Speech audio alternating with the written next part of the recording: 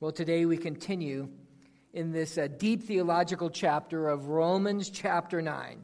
We saw last week Paul's passion for his lost kinsmen. They had such the great privilege that God had given to them, culminating in the fact that the very second person of the Trinity, the eternal Son of God, became incarnate as a Jew. Yet with all the proof, with all the prophecy, with all the opportunity, as John 1:11 says, Jesus came to his own, and his own people did not receive him. As Paul was writing Romans 8, teaching about the full assurance of salvation, because salvation is God's work from first to last, as he crescendos with his most powerful pinnacle of truth that nothing is able to separate us from the love of God in Christ Jesus our Lord. The flip side reality of the lostness of his kinsmen, his fellow Jews, grips his heart in great sorrow and in unceasing anguish, for they have in mass rejected their Messiah. They have willfully turned their back to Christ. They don't know the inseparable love of God. And it breaks Paul's heart. The rest of chapter 9 now deals with some really hard but yet very honest questions that arise from the rejection of the Jews. Since God is the one who's the initiator and the completer of salvation, what happened to the Jews? Since salvation is the work of God, why are the Jews rejecting Jesus as their Messiah? Has God's word failed? Has God's plan been thwarted? Was not God able to save his own people?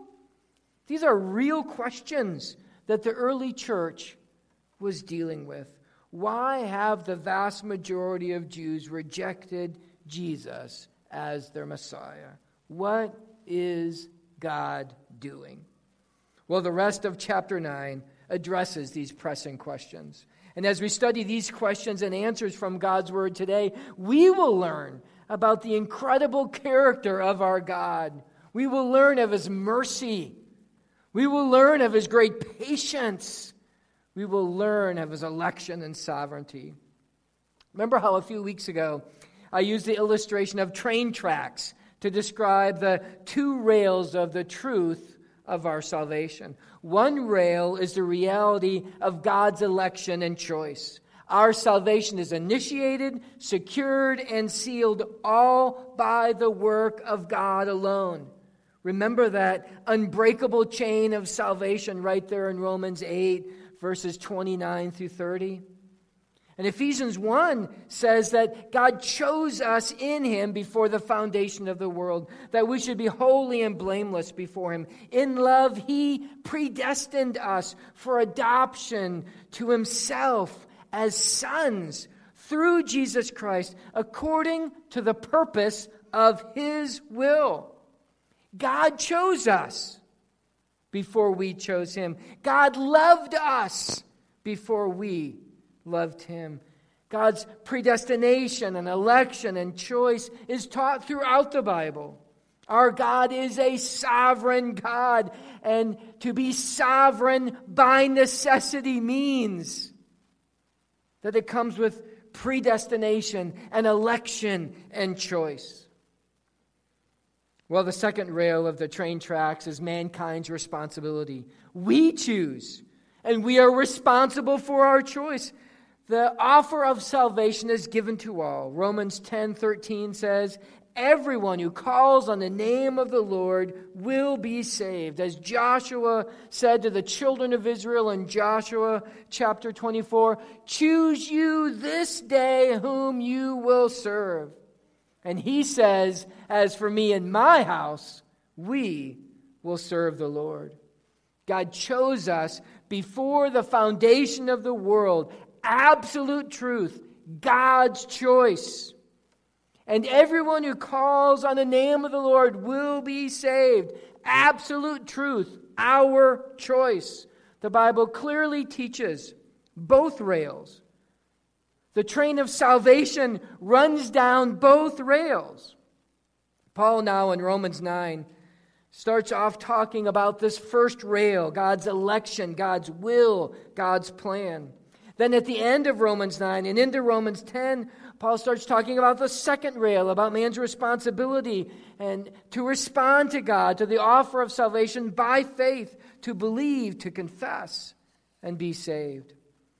Paul presents to us deeply theological truth, yet biblically balanced understanding of God's election and of man's responsibility. He neither falls off the knife edge, turning man into a robot, with God's will without having real choice. And he doesn't fall off the knife edge, turning man into the sole determiner of his fate, with God passively standing by just hoping that someone will choose him. If anyone is lost, the responsibility is all theirs for rejecting Christ and the salvation that he offers.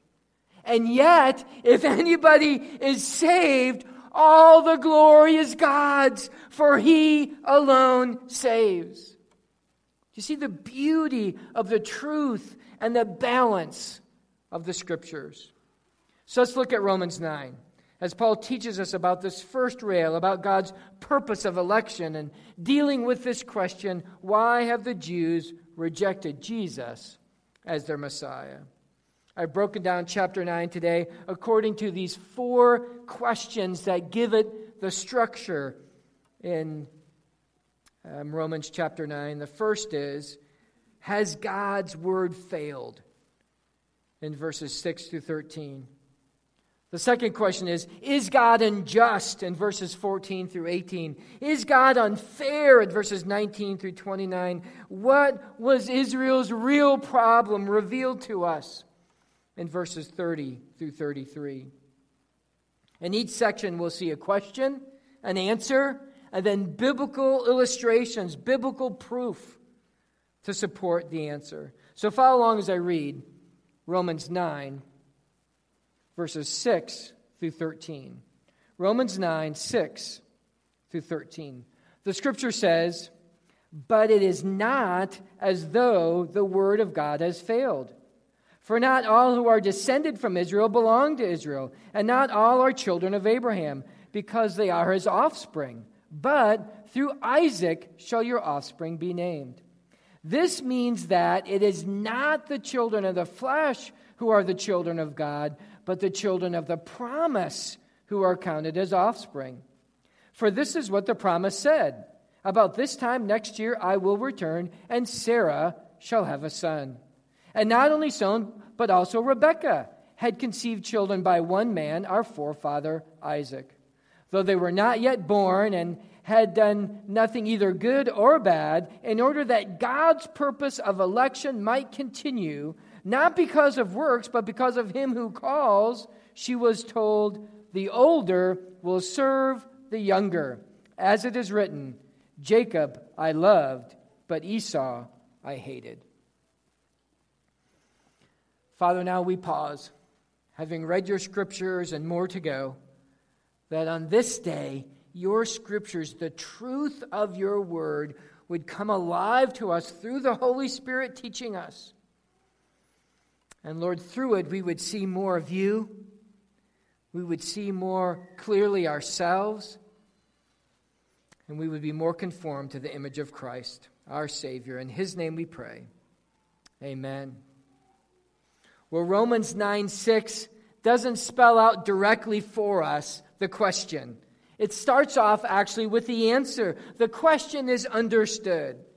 He could have put it like this, like he does in verse 19. If we followed that pattern, the question behind verse 6 would be, you will say to me, has God's word failed? In light of all the great privileges that God had given to Israel, right? The adoption, the glory, the covenants, the law, the worship, the promises, the patriarchs, and supremely the Christ. In light of all that God has done for the Jewish people, has God's word failed in saving them? What a staggering question, right? What a question of first importance. But we know the answer already, don't we? And they knew the answer already. Isaiah 55:11. So shall my word be that goes out of my mouth. It shall not return to me empty. It shall not return void, but it shall accomplish that which I purpose and shall succeed in the thing for which I sent it. Jesus said in Matthew 5:18, for truly I say to you, until heaven and earth pass away, not an iota, not a dot will pass from the law until all is accomplished. Isaiah 40, verse 8, the grass withers, the flower fades, but the word of our God will stand forever. We could go on and on and on with verse after verse after verse. They knew it. We know it. The word of God cannot fail. So that means that the rejection of Jesus as the Messiah by the majority of the Jews is exactly what God's word actually teaches. It's not as though God's word failed. This is exactly what was to be expected. No, nothing has gone wrong with God's plan or with God's word. God has kept his promise to Israel. Verse 6 says, not all that are descended from Israel belong to Israel. God has kept his word to Israel, but it's important to know which Israel. There always have been two Israels, the physical descendants of Abraham and the spiritual descendants of Abraham. God's promise of salvation wasn't to ethnic Israel, but to spiritual Israel. Being a Jew physically, ethnically, does not equate to being saved. For you see, not all Israel is Israel. Not all the offspring of Abraham are his offspring. Now that's not word games. That's important truth. Something that Paul has already taught in Romans. In Romans 2, 28 and 29, he said, for no one is a Jew who is one merely outwardly, nor is circumcision outward and physical, but a Jew is one inwardly, and circumcision is a matter of the heart, by the Spirit, not by the letter. Ethnic Judaism is outward, physical circumcision. Spiritual Judaism is inward, circumcision of the heart by the Spirit. And in Romans 4, Paul taught that the true descendants of Father Abraham are all those who believe, are all those whose faith is counted to them as righteousness like Abraham, whether Jew or Gentile. See, the true descendants of Abraham are the spiritual children of like faith. Jesus in John 8:39, as one of the translations puts it, tells the Jewish religious leaders as they declare, our father is Abraham. No, Jesus replied, for if you were really the children of Abraham, you would follow his example. You would be men and women of faith. See, the main point of verses 6 through 13 is spelled out for us in verse 8. This means that it's not the children of the flesh who are the children of God, but the children of promise are counted as offspring. Spiritual Israel, not just ethnic Israel. And to prove his point, Paul uses a scripture. He uses God's word to show that God's word hasn't failed. And he does that with every single question in this chapter, using God's word as proof of the veracity of God's plan. To illustrate that not all the descendants of Abraham are true descendants of Abraham, he uses two specific Bible stories, the story of Isaac and the story of his twin sons, Jacob and Esau. Did you know that Abraham actually had several children? First there's Ishmael, and then there's Isaac, and then there were even others that came later. See, all who descend physically from Abraham are obviously children of Abraham. But it's only through Isaac where the children of the promise are counted as true children of Abraham. Verse 9 is a quote from Genesis 18:10. Sarah shall have a son. See, all of Abraham's children were conceived in the normal course of time. That is, except one. Sarah was unable to have children and was now well past childbearing. She's 90 years old when she has Isaac. Isaac is the son of promise. Isaac is the miracle birth. Isaac is a birth that only God could bring about. Isaac is totally from grace, totally from God's plan, totally God keeping his promises. See, the true children of Abraham are children of grace, are children born of God's divine work, are children born through the direct handiwork of God. It has never been that God's eternal promises were simply for the physical descendants of all of Abraham, but it has always been that God's eternal promises were for the spiritual descendants, those born by grace, those who were born by God's divine will and plan. And he further proves this with the next illustration. Isaac had twin sons, Jacob and Esau. But before they were born, before either of them could do anything to try to merit God's favor, not because of anything that they did, God chose. As it expressly says, for his purposes of election alone, God chose Jacob instead of Esau. Paul is stressing, he's emphasizing here that God's choice had nothing to do with the worthiness of the boys themselves. It was totally God's gracious choice. God chose that Esau, the firstborn, would serve Jacob, the secondborn. You see, the lineage of promise was supposed to go through the firstborn. So it should have been Esau. But God chose Jacob in order that the purpose of election would continue. Paul is making it clear that God's choice of Isaac and God's choice of Jacob had nothing to do with them. It's not because of their merit, but it was solely because of God's choice and by his grace alone. Paul is underscoring that God's election of his redeemed people is solely by his grace. Now you can read in Genesis 25 how Esau, of his own choice, sold his birthright to Jacob. And you can read in Genesis 27 how Jacob deceived his father Isaac to get the blessing of the firstborn. We see here again the balance of the truth of God's sovereign choice interwoven with man's responsibility. Now, it's easy to read the wrong meaning into verse 13, right?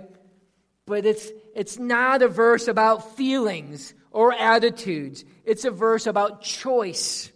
Jesus actually uses similar language in Luke chapter 14, where he says, if anyone comes to me and does not hate his own father and mother and wife and children and brothers and sisters, yes, even his own life, he can't be my disciple. Whoever does not bear his own cross and come after me cannot be my disciple. The point of the idiom is not at all about feelings of hate, but about choice, about priority. Jesus is saying that a true disciple will choose him first and foremost above his family, above those he loves and cherishes the most, above even his very own life. The priority of Jesus is first above all. Paul in verse 13 is reiterating what he has already said. God chose Jacob and not Esau. Verse 13 is not about the feelings of love and hate, but about God's choice, but about priority, but about God's will. God's promise did not fail. God's word has not returned void. No, it is fulfilled only in true Israel, in the children of promise, in the children of faith, and those who receive God's grace. God's election is an expression of His grace. God's election is an expression of His grace. Well, then Paul brings up the next question. Is God unjust? Verses 14 through 18. What shall we say then? Is there injustice on God's part? By no means. For He says to Moses, I will have mercy on whom I have mercy, and I will have compassion on whom I have compassion. So then it depends not on human will or exertion, but on God who has mercy. For the Scripture says to Pharaoh, for this very purpose I have raised you up, that I might show my power in you, and that my name might be proclaimed in all the earth. So then God, He has mercy on whomever He wills, and He hardens whomever He wills. Paul anticipates that the natural human response to God's election is to assert that God is unjust. He's unjust in choosing one over the other for His own divine purposes. The question here is whether God somehow did something wrong, that He was unjust by showing mercy to Isaac and Jacob and choosing them, and not doing the same for Ishmael and Esau. Paul's answer to the question is the strongest Greek negative possible. By no means. God forbid. 1,000 times no. It is impossible for God to be unjust. God Himself is the very measure of righteousness and justice. He has no capacity at all for unrighteousness and injustice.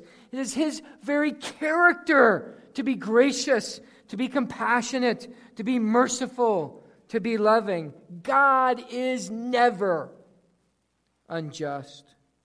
Paul again illustrates God's justice with two biblical examples, with Moses and with Pharaoh. Paul's way of defending God's justice is to proclaim God's mercy. It's very beautiful. Very beautiful. Paul's way of upholding God's justice is to point to God's character of mercy, is to point to His compassion. Quoting from Exodus 33:19, Paul says, I will have mercy on whom I have mercy. I will have compassion on whom I have compassion. Mercy and compassion are essentially anonymous. But mercy refers primarily to the action, where compassion refers primarily to the feeling or the temperament that's behind the action. So what is mercy? Mercy is not getting what one deserves. Mercy, by its very nature, cannot be deserved. Mercy can never be earned. If it's earned, it's not mercy. Rather, what is deserved, what is earned, is getting what the just consequences of your actions are. Mercy is not getting what you deserve. Since mercy can never be earned or deserved, then God doesn't owe anyone mercy. You can't say it's unfair for God not to show mercy to someone. Therefore, if God was to act in complete justice, giving us what we all deserved, without mercy, all would be justly judged and condemned. But folks, our God is merciful. And as verse 16 says, so then it depends not on human will, not on our exertion, not on us, but all on God who has mercy. As another translation puts it, so it's God who decides to show mercy. We can neither choose it nor work for it. Nobody has any claim upon God's mercy. For if we did, it would no longer be mercy, but it would be something that we would have deserved by our own actions. Salvation depends not on our human will, but on God who has mercy. Our God is a merciful God. But the reality is that not all people receive God's mercy, for so many have rejected it. Pharaoh didn't receive God's mercy. But we must remember that it says in Exodus that Pharaoh hardened his own heart by his own will, by his own choice, before it says that God hardened Pharaoh's heart. Both are true. Pharaoh chose. He wanted to harden his heart to God. God's hardening of Pharaoh's heart was a giving him over, like it says in Romans 1:24, to his own hardening, to his own stubbornness, to his own resistance to God. God's hardening falls onto what Pharaoh did to himself. Now, Paul's reasoning here goes something like this. Can we say that God owes anyone salvation? Well, no, of course not. We can't say that. No one can earn it. It is by God's mercy and grace alone. And since God owes no one salvation, then he is free to give it to whomever he chooses. It is his choice. In fact, God would have done no injustice at all by leaving us all to perish with the just consequences of our own actions. That would be fair. That would be fair for God to do, to just leave us in the condemnation of our own choices. The fact that any of us know him is sheer grace. The fact that any of us are saved is only mercy. And now how we thank God, right? That in his justice, he also shows his mercy. One wrote, the wonder is not that some are saved and others are not, but that anyone is saved at all. For we deserve nothing at God's hand but judgment. If we receive what we deserve, judgment, or if we receive what we do not deserve, mercy, in either case, is God unjust? No.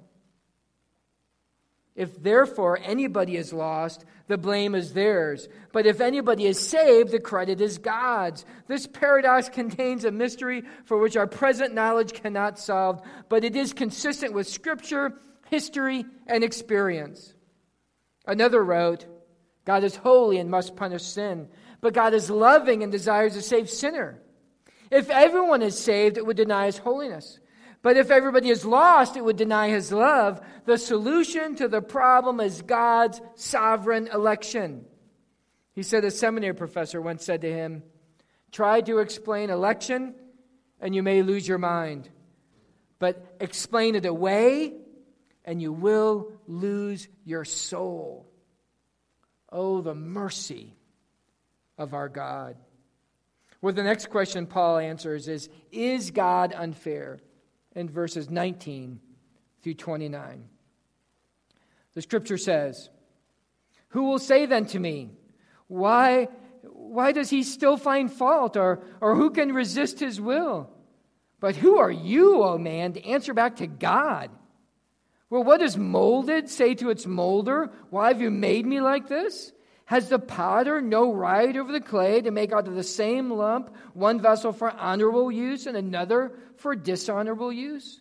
What if God, desiring to show his wrath and to make his power known, has endured with much patience vessels of wrath prepared for destruction, in order to make known the riches of his glory for vessels of mercy, which he has prepared beforehand for glory? Even us, whom he has called, not from the Jews only, but from the Gentiles, as indeed he says in Hosea, those who are not my people I will call my people, and her who was not beloved I will call beloved. And in the very place where it was said to them, you are not my people, there they will be called sons of the living God. And Isaiah cries out concerning Israel, though the number of the sons of Israel be as the sand of the sea, only a remnant of them will be saved. For the Lord will carry out his sentence upon the earth fully and without delay. And as Isaiah predicted, if the Lord of hosts had not left us offspring, we would have become like Sodom and become like Gomorrah. The question is, if God makes the choices, how can he hold man responsible? Is God unfair? Well, Paul answers this question in three ways. First, in verses 20 through 21, his answer is, God is God. And that's just the way it is. That's the way He has set things up. God has ultimate authority. God is the divine potter. God is the divine molder. We are but clay. There really doesn't have to be any other reason after that. I mean, He is supreme over all things. So His plan of both divine election and human responsibility is His plan as the supreme sovereign of the world. It is consistent with His character, and we don't have to totally understand it. But we do have to receive it as revealed true from God's Word. Because our human understanding is so limited, even sincere questions about God's sovereign election will ultimately go unanswered. One wrote, to fully understand God, we'd have to be equal to the God who made us. A notion that's even more absurd than a clay pot being equal to the potter who molded it. It's like the gap of knowledge between an ant and a genius scientist.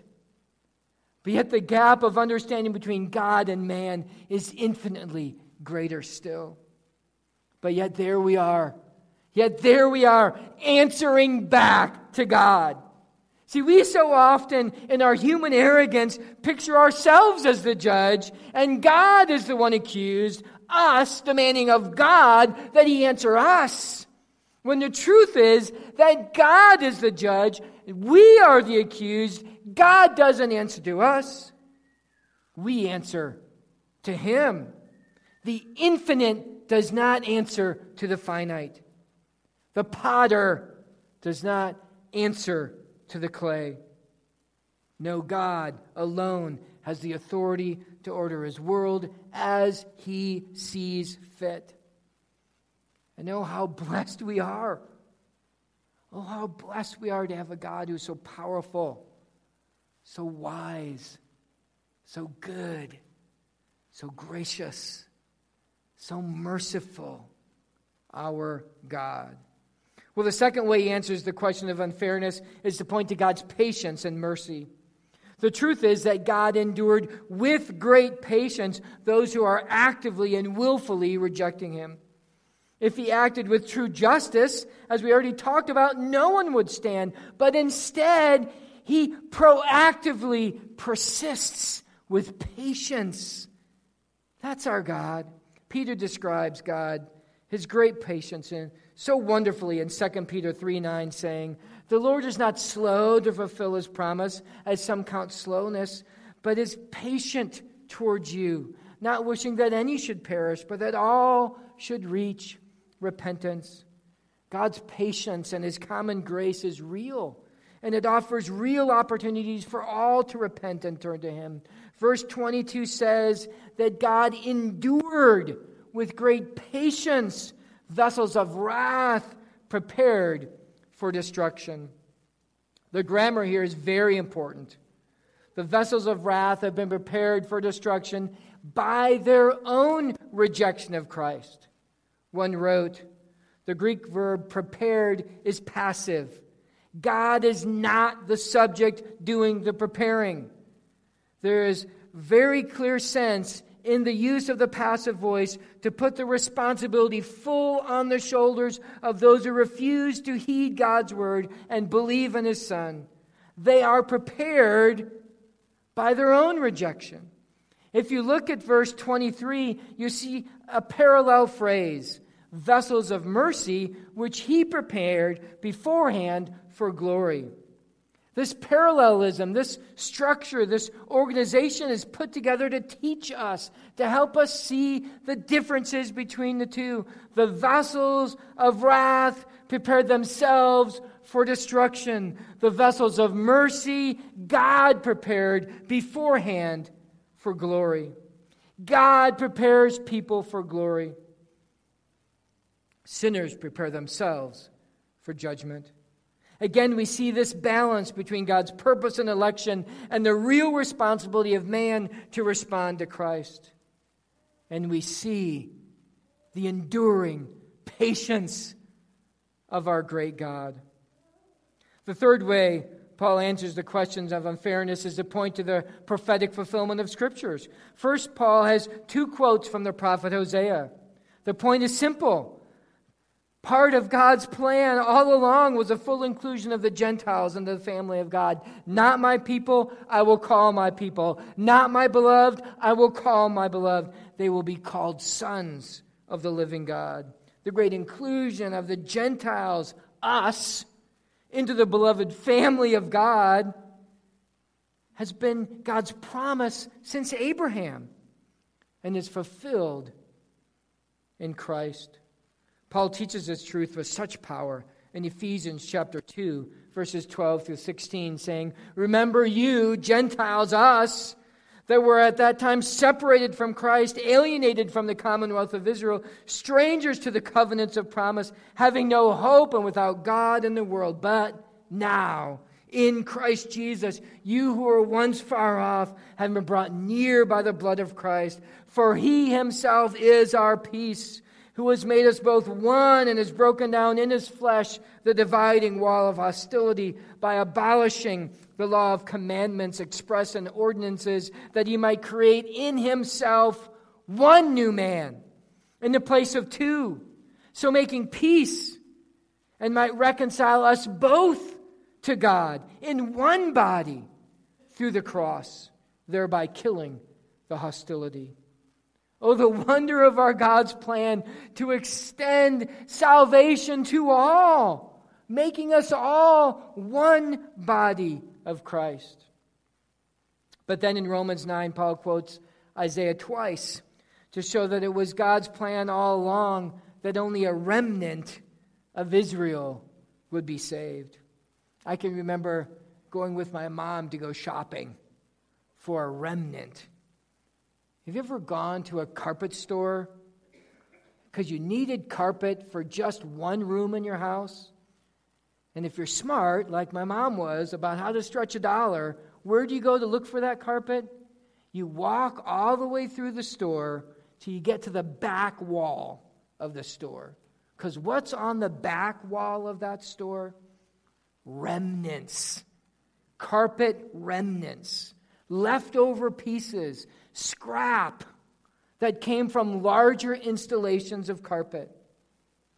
See, in this season of the history of the Jewish people, as God prophesied, only a remnant, only leftovers, only a small portion of the whole people would remain faithful to God, to trust in His Son as their Messiah.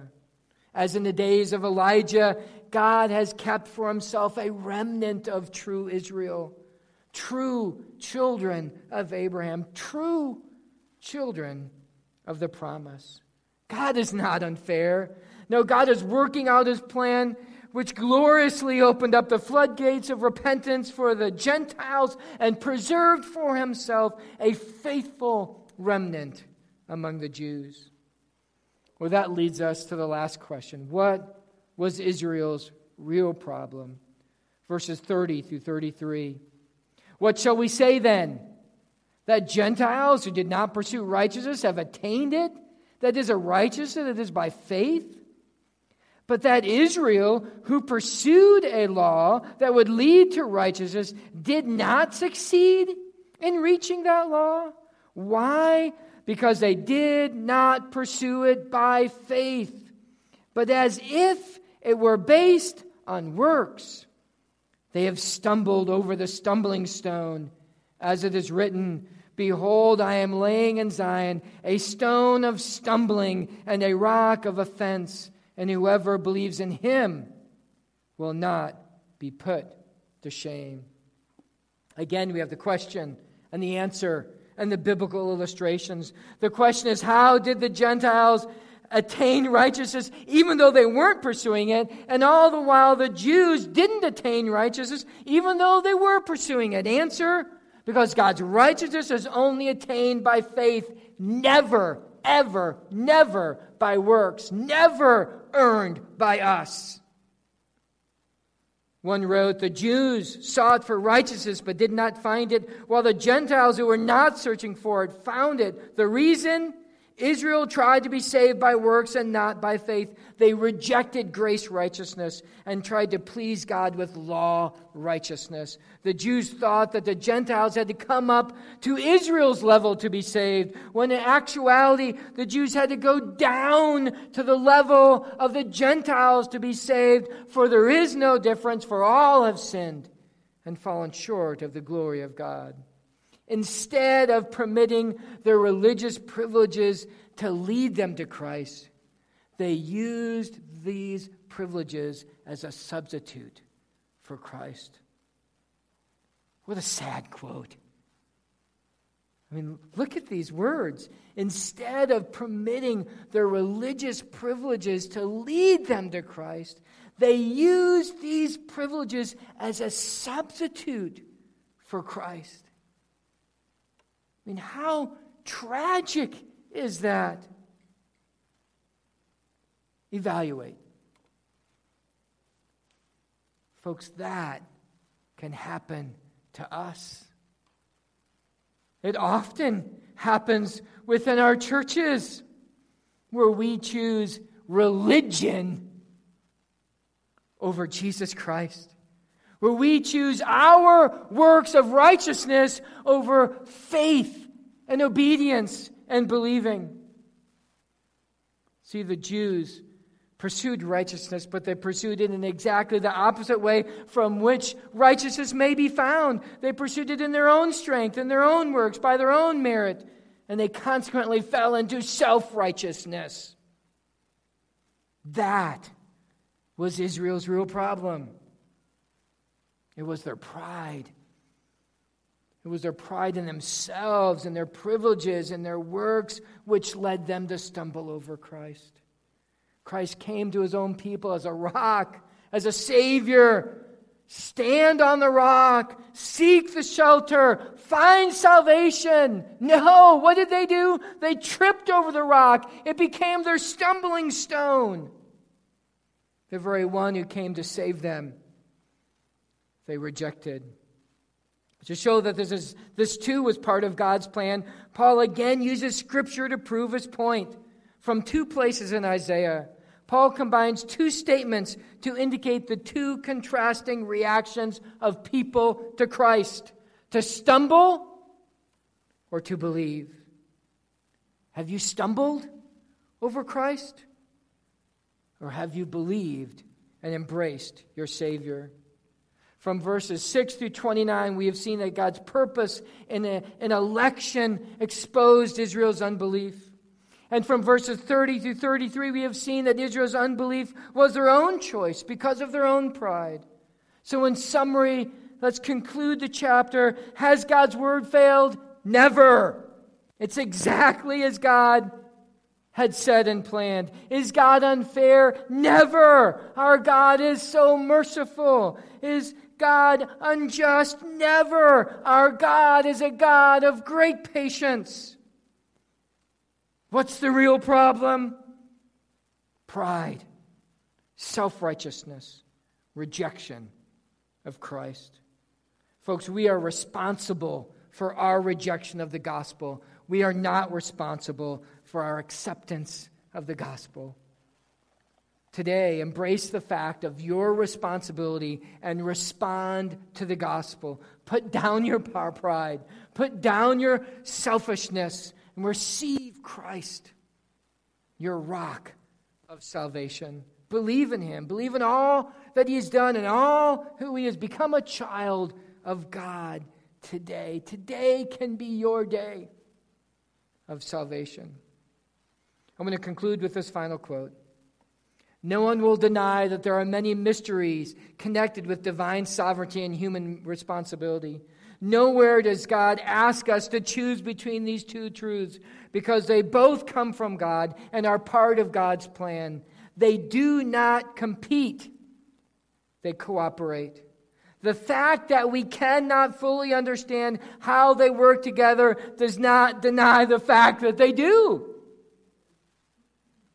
When a man asked Charles Spurgeon about how he reconciled divine sovereignty and human responsibility, Spurgeon replied, "Oh, I never try to reconcile friends. See, our God is a God of election and choice and predestination. And our God is a God of mercy and great patience, offering his Son as salvation. Today, do not harden your hearts. Do not stumble over the stumbling stone of Christ. Today can be your day to embrace your Savior. Let's pray together. Father, now amazing truth, powerful truth from your scriptures. Give us insight into your character, God, into your amazing sovereignty and the purpose of election, into your amazing mercy, bountiful, to your enduring great patience. Lord, election exposes your grace, your love. And we thank you for that. Were it not for your proactive patience, for your amazing love, were it not for you sending your own Son for us to die in our place and to take our sin, were it not, we would all be lost. But yea, Lord, you have sent your Son, and you have given your mercy, and you do reach out with great patience. So if you're here in the facility or if you're online and you've never embraced Jesus Christ as your Savior, now is the time. Don't stumble over the stone. Stand on the rock of your salvation. All glory and honor and power and wisdom and wealth be to our Savior, the Lamb of God, Jesus Christ. In his name we pray. Amen.